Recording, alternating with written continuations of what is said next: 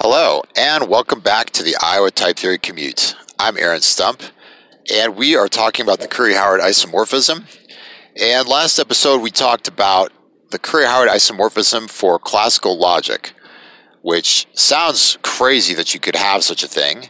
And it was just an amazingly cool discovery in this 1990 Popple paper by Timothy Griffin that you could do this. You can give a computational interpretation to non-constructive derivations and to non-constructive logic. And in a sense, this isn't really totally shocking and surprising because all these computational interpretations of logic are based on some form of simplification of proofs. That you can start with a proof and you can simplify it. And this process in logic is, well, it depends. There's different ways of setting up your proof system for your logic.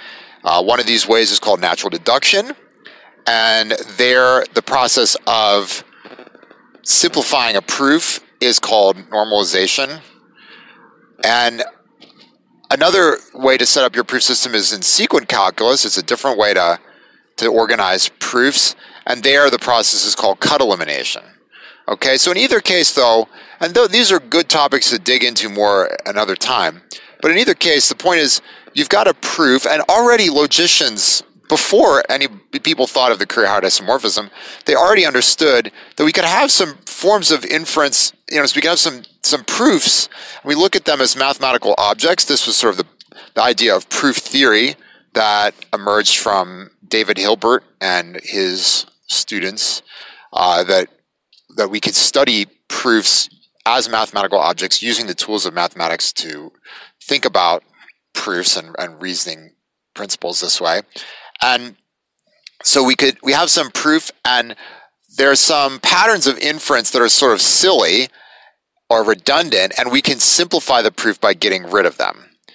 And we can talk more about that. That's a good thing to talk about more a little later. But what I wanted to say now is that it was known how to do those kind of proof simplifications for constructive logic and for classical logic, that is, for non-constructive logic. This stuff was already known. So it's not really too shocking that there should be some computational interpretation of classical logic. Now, I guess I'm not 100% sure. I imagine that if you looked back at those, at cut elimination, let's say, for classical sequent calculus, I'm not 100% sure you're going to find the exact form of reduction that Griffin discovered. I actually don't know. And part of the reason for that, I guess it probably depends on your formulation of classical logic. If you have a formulation of classical logic that has the law of excluded middle as an axiom, then I'm not sure that you're going to get out the same sort of thing that Griffin discovered. Because that's just an axiom. It just says magically we can do this. And it doesn't, from an axiom like that, you don't really get a good sense of how to simplify a proof that's involving that axiom. But there are other ways to set up classical logic, that inference rules, proof rules for classical logic that don't need the law of excluded middle. You can derive the law of excluded middle from them, but they just are devised a little bit differently. And in those, I imagine you would find that the cut elimination or proof normalization process is essentially what we get for it's essentially the control operator interpretation that I mentioned last time, where we say, if you have the proof of the law of excluded middle, is this funny thing that just tells you whenever you ask it, hey, please tell me whether this property P is true or false, it says, you know what, brother, it's false. And you're left holding this negative information, not P. You've got a proof of not P. And as I said last time, what can you really do with that? In real life, we use negative information to rule out some possibilities. But if you just have a stark fact in general that says, something is false, really the only way to make use of that is if you had some assumption or some other proof that it was true, and then you could combine the proof of P and the proof of not P, and you get a contradiction. And as I was explaining, under the Curry-Howard isomorphism, what the law of excluded middle will do is basically say, Oh, cool. You contradicted you sort of took the bait. I gave you this proof of not P, and you combine it with the proof of P, and I'm going to take that proof of P and go back in time, and where you asked me, is it P or not P, I'm going to tell you, I know now that it's P, here you go. Here's your proof of P. So, and that's a good segue to that little review is a good segue to what I wanted to mention this time, which was that I used to think that the computational interpretation of classical logic was really cool. I still think it's really cool. But let me rephrase. I used to think it would be could be really useful. And the reason is that non-constructive reasoning, classical reasoning, is more powerful than constructive reasoning. I'm sorry, constructivists, but you know this too. There are things you can prove non-constructively that in our present state of knowledge, we cannot prove constructively. So there are theorems of mathematics, whether interesting or artificial or whatever, but there are definitely theorems of mathematics that currently have classical proofs, but do not have constructive proofs. And this is a surprising fact, but what it means is that for reasoning, if you just want to do reasoning, it would be nice to have classical logic in your toolbox. And this is exactly was sort of David Hilbert's, as I understand from reading a little about this, attitude towards his old advisor, Kronecker, who was some kind of proto-constructivist and insisted that everything had to be constructive. And Hilbert was basically saying, but we can prove more theorems if we're not restricted to be constructive, and perhaps we can give simpler proofs of theorems, easier proofs of theorems, even in the case where there is a constructive proof. A non-constructive proof can be simpler. And that sounds like I'm praising non-constructive reasoning, and I kind of am, because we can prove more stuff with it. On the other hand, the proofs are less informative. Constructive proofs give you more interesting information about your theorem. So where you have a constructive proof, it's almost surely to be preferred to some non-constructive proof. And in a sense, non-constructive reasoning kind of hides our ignorance. Just think back however many episodes ago to where we talked about the proof of this thing about there are two irrational numbers, a and b, such that a to the power b is rational. Well, the non-constructive proof of that it doesn't tell you what a and b are. It sort of gives you two possibilities, but it doesn't specify which one really is true. And there are constructive proofs of that theorem, by the way, that definitely do give you, and they're not hard, they're easy constructive proofs of that theorem that give you two irrational numbers, a and b, such that a to the power b is rational. So the non-constructive reasoning kind of hides your ignorance. It's a super easy proof, but it's not very informative.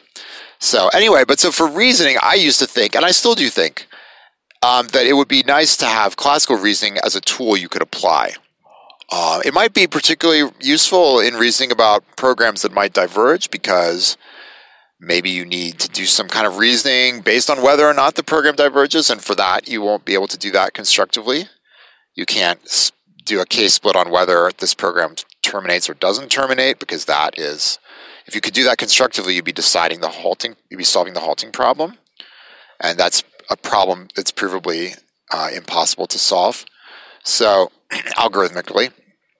And so that classical reasoning could be really good. Classical logic could be really good for reasoning, and so I thought before, so you might want that for reasoning, and if you're going to use the Curry-Howard isomorphism, then presumably that means you sort of want this computational classical type theory is kind of what you want, because you would like to have a single language for programming and proving. So why wouldn't you want to have, if you're going to accept this kind of control operator sort of interpretation for classical logic, why wouldn't you want to have it for your programs? And in fact, we actually do want to have control operators for programs. Lots of ink has been spilled about the utility and theory and whatever of having these kind of operators like call with current continuation, call ZC, or exceptions or other things like that. So, but now I've become quite convinced that in its sort of full generality, we would not really want to have this kind of thing for programming. And not that I'm in favor of control operators for programming, but this full sort of computational classical type theory where you can do these kind of funny case splits on anything you want. Because here's why.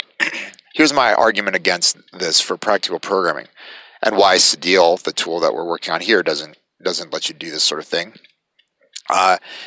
Say you're a programmer and you say, wow, I've got this law of excluded middle thing. I can just split on whether crazy stuff is true or false. I don't really get how it works, but I'm going to do a case split on whether this program halts, terminates or not. And the language says, go right ahead, you can. And you say, awesome. So what I'm going to do is I'm going to split. If this program terminates, I'm going to print 0. And if it doesn't terminate, I'm going to print 1. Kind of amazing. I've solved the halting problem. You guys, you theoreticians are full of it. It's easy to solve. Here you go. And why does that not work? Well, it doesn't work because, as we said, the law of excluded middle is going to say, oh, you want to know whether that program halts or not? It doesn't halt. Here you go. Here's your evidence. And the sneaky thing is, your program is actually ignoring the evidence. It's just saying, oh, okay, somebody's either going to tell me it halts or it doesn't halt, and whatever it, I'm not going to make use of the evidence that it gives me that it halts or it doesn't halt. I'm just going to proceed and do something, but I'm not going to make use of that evidence. And sort of that failure to make use of the evidence is there's sort of a missing connection between the output. So your program's just going to print 1 for every program you give it, which obviously doesn't make sense and isn't right, and it's sort of confusing. It's sort of a misleading thing that it looks like you can use an oracle to decide crazy things. You get some value you can split on, but it's just always going to be the negative case. And if you ever managed to contradict, if you ever actually use the evidence, so that negative case, when you call the law of excluded middle, it's going to say, here's your proof that this program doesn't halt. And you're basically just going to, as I said, you're going to ignore that and print 1. But if you did actually try to make use of that, and you found yourself in some situation saying, hey, I just realized I'm in some funny case where actually, no, that thing does terminate, then the control aspect is going to kick in, and you're going to roll back time and go back and make use of that evidence that the program does terminate. And so the problem you really get with this, I think, as a viable way of programming is that everything you do has to be sort of indefinitely revisable, because you can't just assume, oh yeah, the thing told me that P is false, and so therefore it really is. It gave you this funny provisional thing, and it's basically just baiting you, waiting for you to give it a proof of the positive property.